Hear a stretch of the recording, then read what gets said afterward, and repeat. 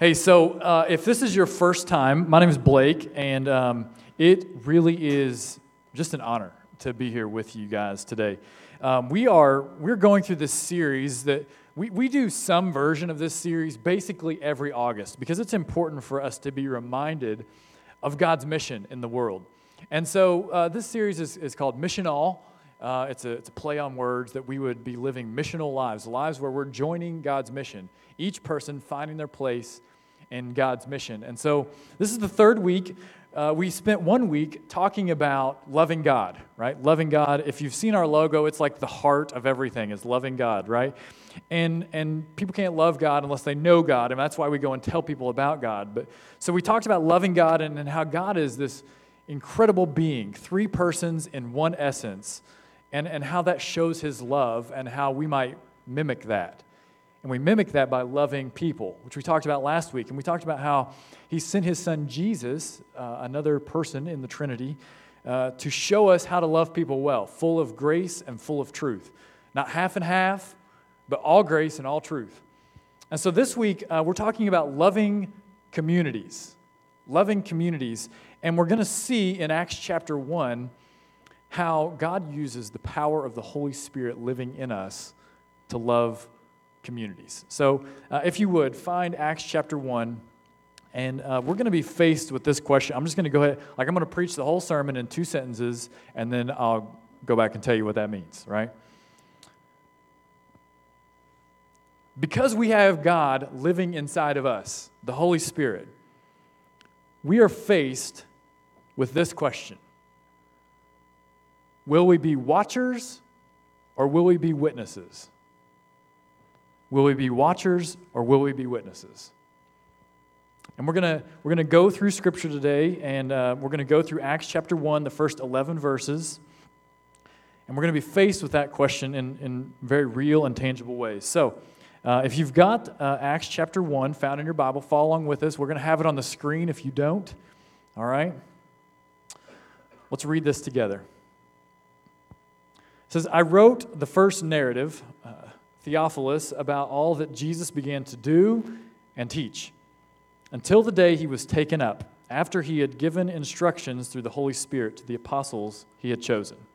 After he had suffered, he also presented himself alive to them by many convincing proofs, appearing to them over a period of 40 days, and speaking about the kingdom of God. And while he was with them, he commanded them not to leave Jerusalem, but to wait for the Father's promise, which, he said, you have heard me speak about. For John baptized with water, but you will be baptized with the Holy Spirit in a few days. And so when they had come together, they asked him, Lord, are you restoring the kingdom to Israel at this time? And he said to them, it's not for you to know times or periods that the Father has set by his own authority, but you will receive power when the Holy Spirit has come on you, and you will be my witnesses in Jerusalem, in all Judea and Samaria, and to the ends of the earth. And after he had said this, he was taken up as they were watching, and a cloud took him out of their sight. While he was going, they were gazing into heaven, and suddenly 2 men in white clothes stood by them. And they said, Men of Galilee, why do you stand looking up into heaven? This same Jesus, who has been taken from you into heaven, will come in the same way that you have seen him going into heaven. Watchers or witnesses? This scene that we read about, this picture that we might have in our mind of Acts 1 through 11, is of these followers of Christ, these people who had kind of persisted through Christ's death on the cross, 3 days dead, and then when he came back to life, they were the ones who were there who had seen him. And now they're gathering around him, they're listening to him speak, and they're all staring up into the sky. We got a note home from Tinley School this week. I think, all the schools are figuring out how to watch the solar eclipse next Monday, August 21st. And so I think about this picture of Jesus' followers staring up into the sky, and if I'm like super modern day jump, right? Like that same picture is, I think, what we're going to see next Monday. Everybody staring up into the sky, looking at this solar eclipse. I can remember when I was in elementary school going through some of the same things, right? We We went to watch it at school and all the stuff, and so I'm kind of excited because Tinley's in kindergarten. She gets to experience some of those same things. And so I get this note home from school, and I'm like, I'm a learner. That's my greatest strength on the Strengths Finder, right? So I just eat stuff up. So I go and I'm finding websites and all this stuff about how to watch the solar eclipse and the best ways to do it. And I'm reading through this one site about what kind of eyewear is appropriate to watch the solar eclipse. And quite frankly, I was like, this is crazy. The amount of depth that they're going into to watch the solar eclipse in a healthy way. And I found myself, right, somewhere inside of my spirit, I found myself saying, this is crazy. This is like, I'll just watch the solar eclipse. I can manage whether or not my eyes are being burned by the sun. Like, I'm just going to watch the solar eclipse. There's no harm in just watching the solar eclipse.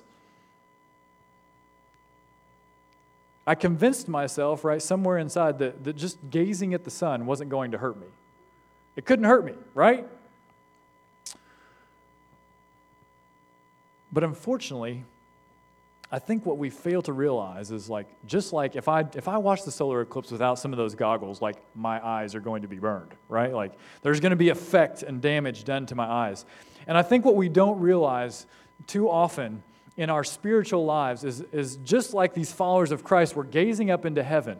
It was a good thing, right? Like Christ is going up into heaven. Like imagine being able to say, I was there when Jesus ascended into heaven.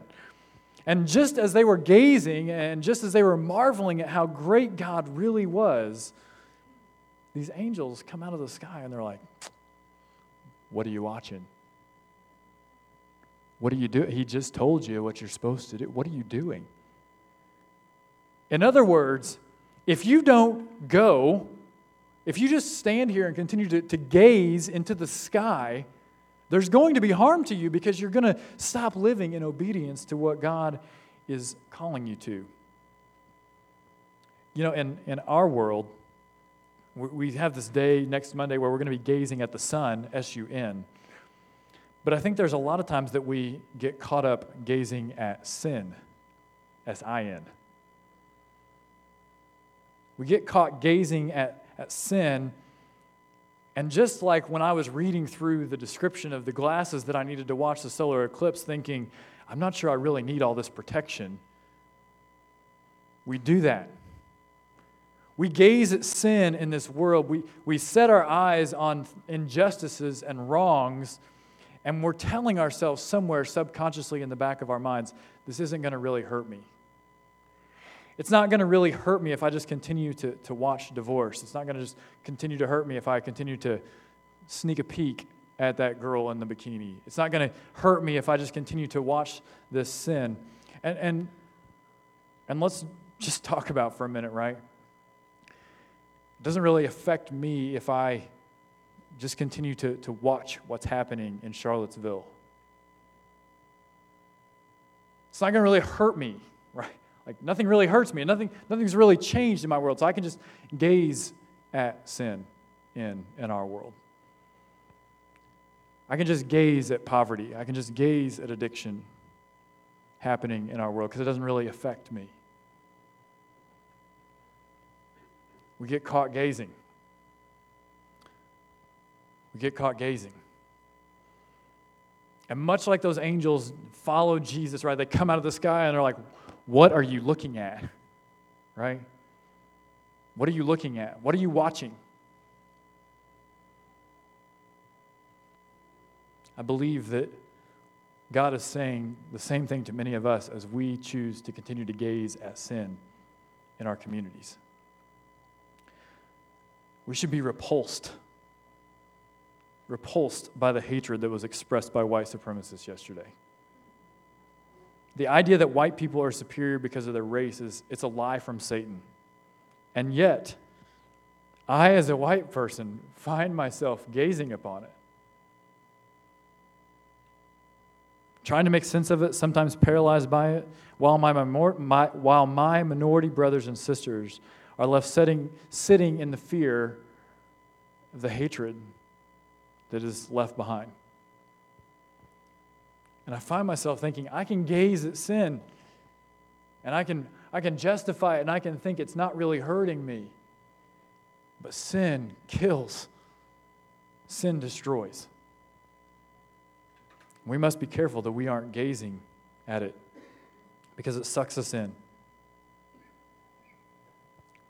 It's important that we see this picture from Charlottesville. It's important that we gaze at it. It's important that we take it in.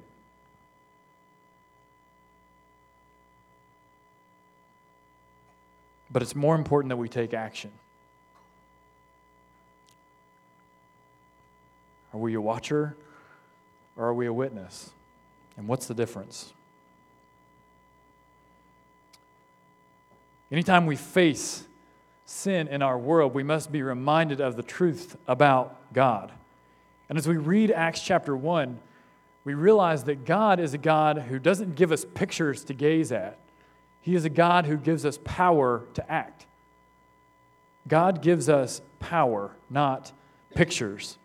Read with me, if you would, verse 8 from Acts chapter 1.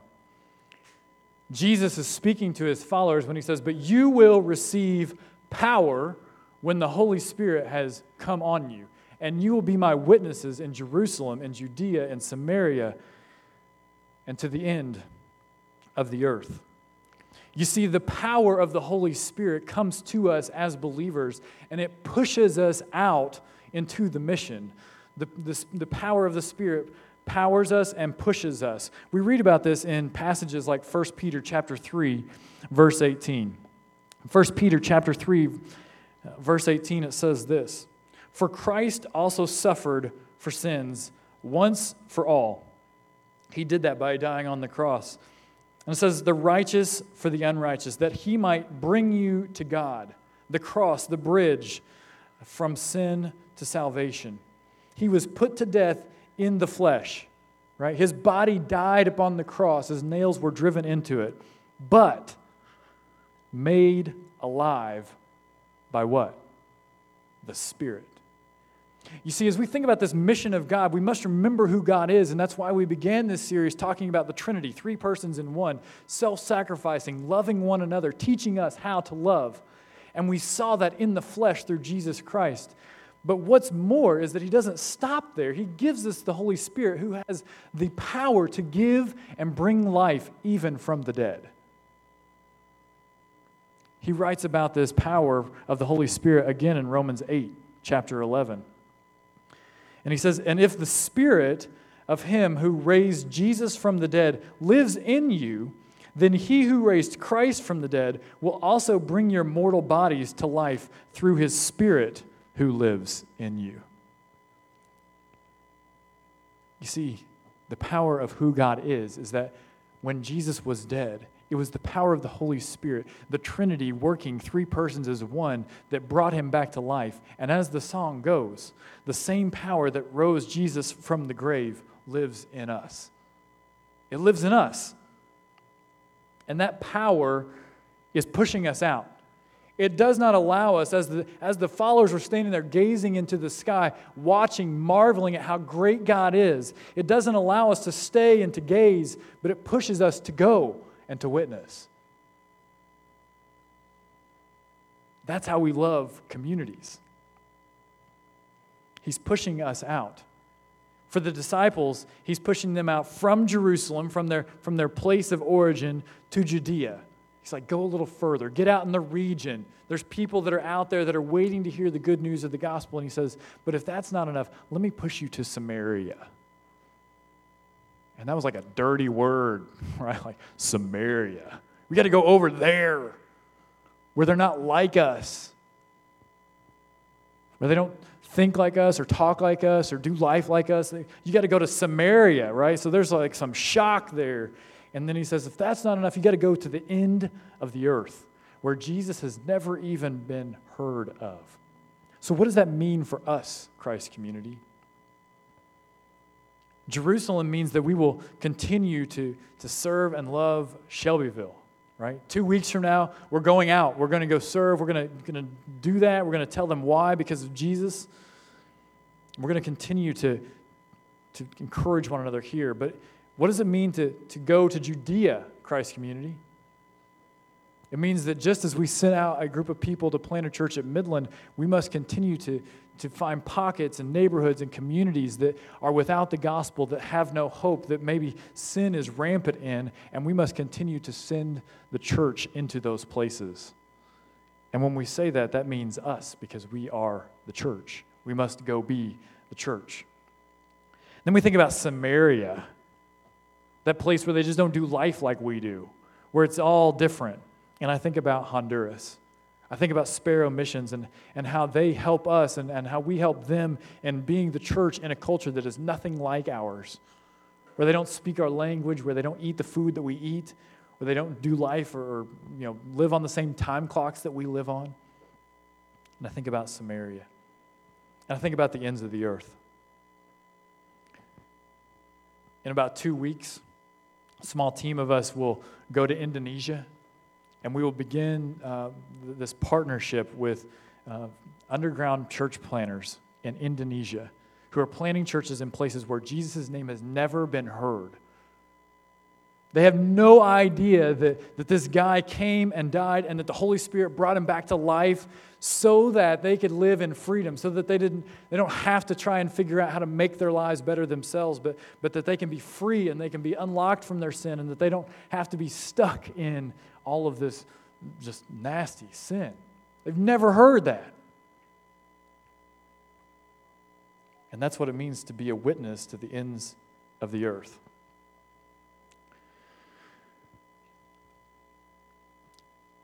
I think it's a really interesting phenomenon to watch how smartphones and social media have changed our lives. It's just super interesting. Like, I want to live 300 years from now and hear what they have to say about the rise of the smartphone. Because in that, we've come to this point where we value the picture of everyone gazing up at the sky and Christ ascending more than the hard work of going. Like, if you think about the Instagram post that you would post about Acts chapter 1, verses 1 through 11, everybody wants the picture of the light shining and the angels and us gazing into heaven. They don't want the picture where they're having to sit there with distraught faces and think about, how am I going to go to Samaria? Like, Snapchat that, right? And yet we realize that the mission, the Spirit, the power of the Holy Spirit is given to us for that moment and not for this one. We are given power not to end up with a lot of Instagrammable moments, but rather to be going, to be bearing the reproach. But too often our lives are defined by the Instagrammable moments. We are living as if whoever ends up with the best Instagram profile at the end of life has won. I don't really want to go on the whole mission trip. I just want to go long enough to get that picture with the cute kid, right? I don't really want to have an entire day where I'm investing in my kids. I just want to play with them long enough to where we get one picture where they're smiling and I can be like, Dad, win, right? I've done it. We've probably all done it. We figure out where the camera is on the roller coaster so that we can make sure our face is ready for the picture, right? We're seeking that experience is worth sharing. We're looking for the pictures and we're not living for the power. But God gives us power. He doesn't give us pictures. And we must stop living life for the pictures and start living life with power. He doesn't want to give you a book full of snapshot memories. He's giving you the power of the Holy Spirit to be changed, for your life to look different and to become a change agent in your community and in communities around the world. When I think about the Matt Bergens of life, they're making a difference in people's lives when they sit across the desk from someone, not when they go out and have a photo shoot, right? Not when they do something that's really appealing. So what are you? Are you a witness or are you a watcher? Are you a witness or are you a watcher? And what's the difference? The only difference between a witness and a watcher is that a witness is bold enough to testify to the truth. A witness is willing to stand on what is true and to say that to other people. I think about the story of Peter. Jesus tells them this here in Acts 1, right? He ascends back up into heaven, and then the Holy Spirit comes. That promise of the Holy Spirit, he comes and he fills the people with power. It's a crazy thing, right? There's tongues of fire, and the power of God is seen and manifested in ways that, quite frankly, I've never seen. But the power comes, and no one can deny it. Thousands of people are gathered together in this place, and for a moment they can all speak in the same tongue and in the same language. And who stands up? Who stands up to be a witness? Who stands up to testify to the truth? It's Peter. Do you see the irony of that moment? Here's the irony of that moment. Peter was the same one who, as they were on their way to the cross, was asked, "Do you know that man? Peter, do you know Jesus? I thought I've seen you. I thought I saw a picture with you and Jesus." Peter says, "Nope. Quick, delete that off my Instagram. I don't want him to see that I was with that person."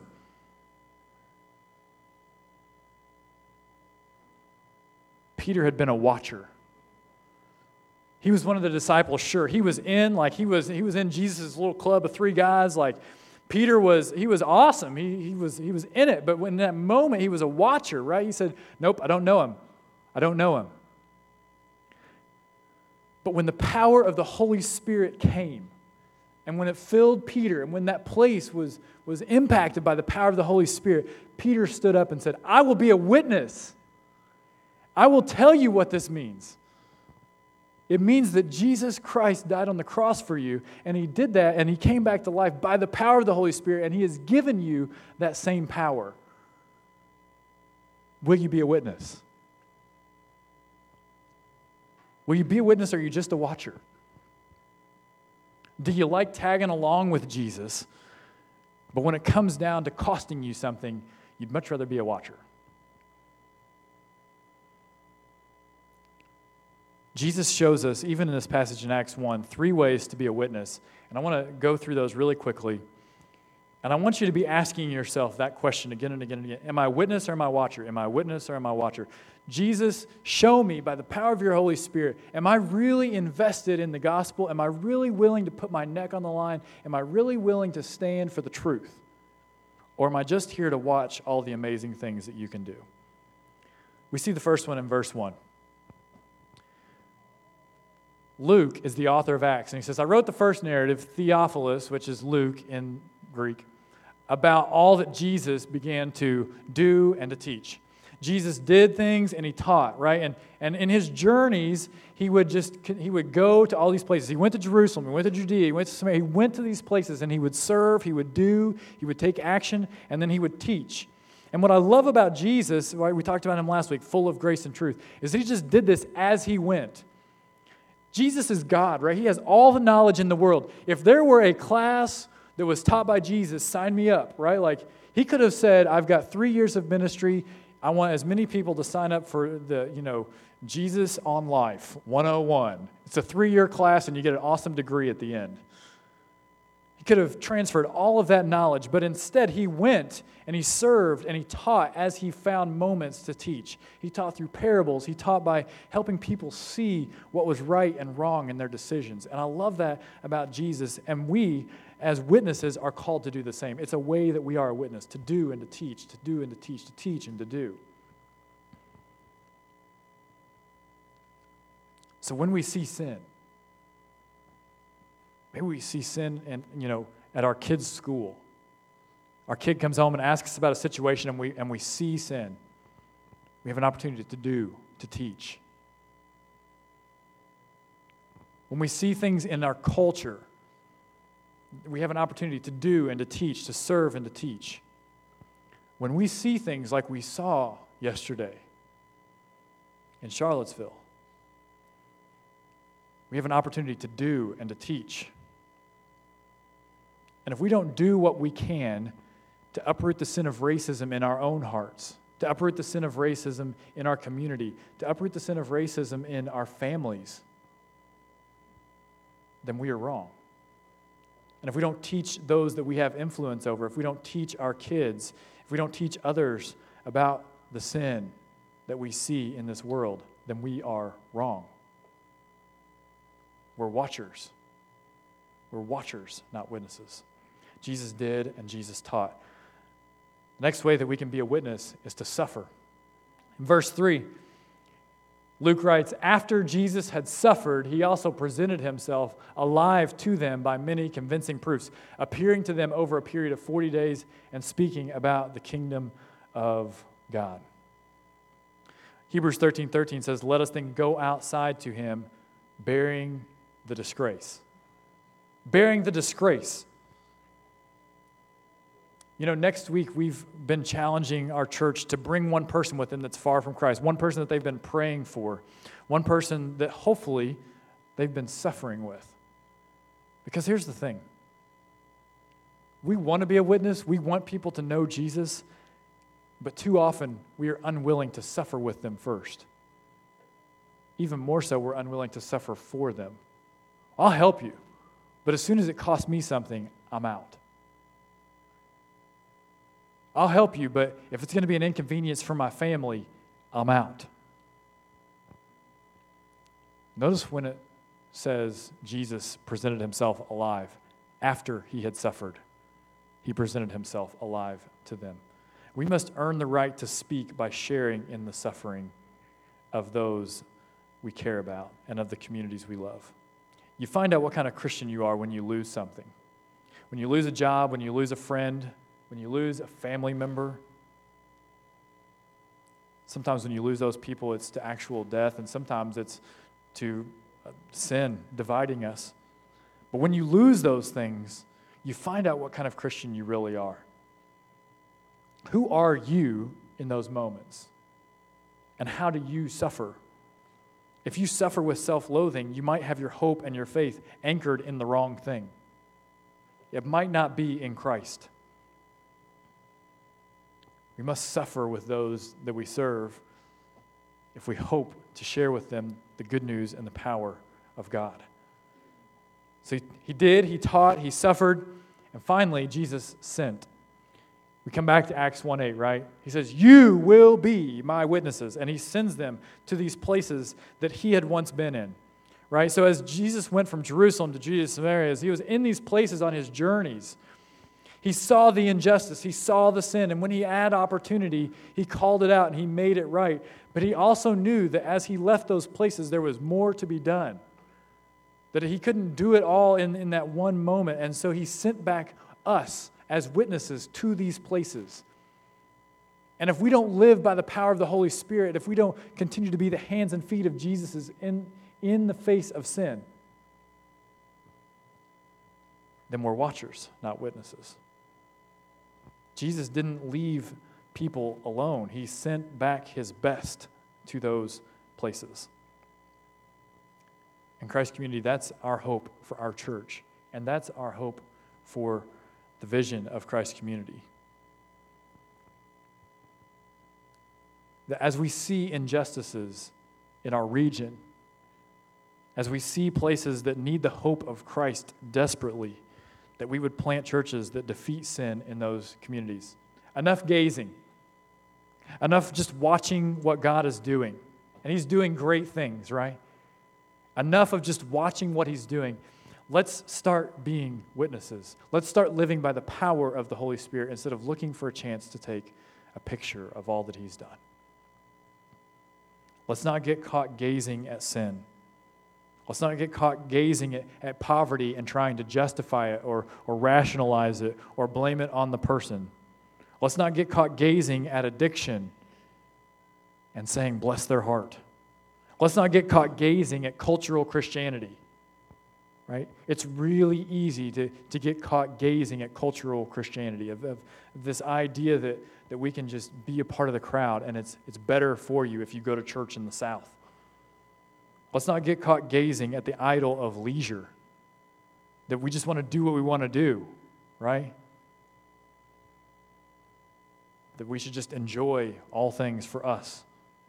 And let's especially not get caught gazing at the sin of racism, thinking that it's not about us, thinking that we weren't a part of it, thinking that it doesn't affect Shelbyville. Let's not get caught gazing. Instead, let's be witnesses. Witnesses that do and that teach and that serve every chance we get. Witnesses that suffer for the sake of Christ. Witnesses that keep sending people into communities and neighborhoods to plant churches that are lights in the darkness. Can we see it together? Can we see a group of people going to Waddy or to Taylorsville or to Eminence or wherever, because sin is everywhere, right? Sin is everywhere. Shouldn't the light of Christ be shining brightly in those places? We're not talking about church buildings. We're talking about communities of people that are changing communities because of the power of God living in them. Yeah, our mission at Christ Community from day one has been love God, love people, love community. But as we continue to pray and seek God, and as we continue to move from a position of being watchers to witnesses, we realize that it's not just about our community, it's about communities. It's about our Jerusalem, our Judea, our Samaria. I really don't care how many churches it takes. It really doesn't matter, because we are called to fight against sin and death and darkness. And we do that all one person at a time. Who will you be a witness to this week? Who can you serve? Who will you suffer with? Who will you teach a truth about the gospel? Will you wrestle with where God is sending you? That's all I got. I don't have a fancy ending today. Just a little bit of passion spilling out. So the band's going to come back, and we're going to pray. And as we pray, we want to invite the power of the Holy Spirit to change us.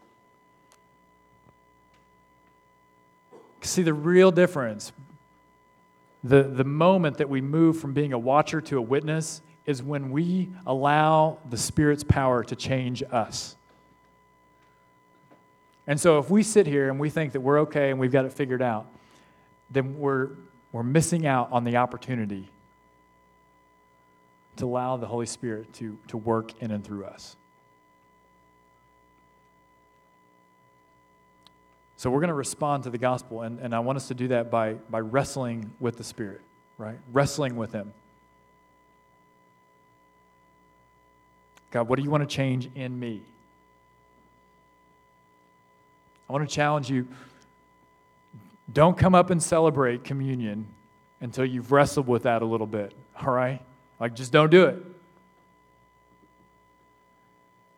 But when you do, know that you're coming up to celebrate the resurrection of Jesus Christ.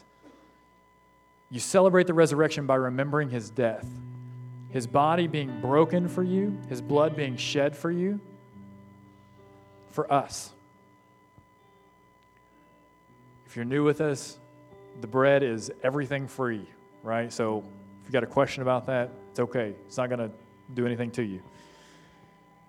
But you come up, you take a piece of the bread and dip it in the juice. As a baptized believer in Christ, being reminded that you are filled with the power of the Holy Spirit. We got people in the back who would love to pray with you if you don't know if you even have a relationship with God. Maybe as you're praying today about where you are with the Spirit, you recognize that you're a cultural Christian. You come to church because it's the easy and the good thing to do, and you've never known the power of the living God. If you have fear that you don't know God, don't let this moment pass you by. Go and spend time with Dave and Jen. Pray with them. Invite the Spirit to show you who He is. Let's pray.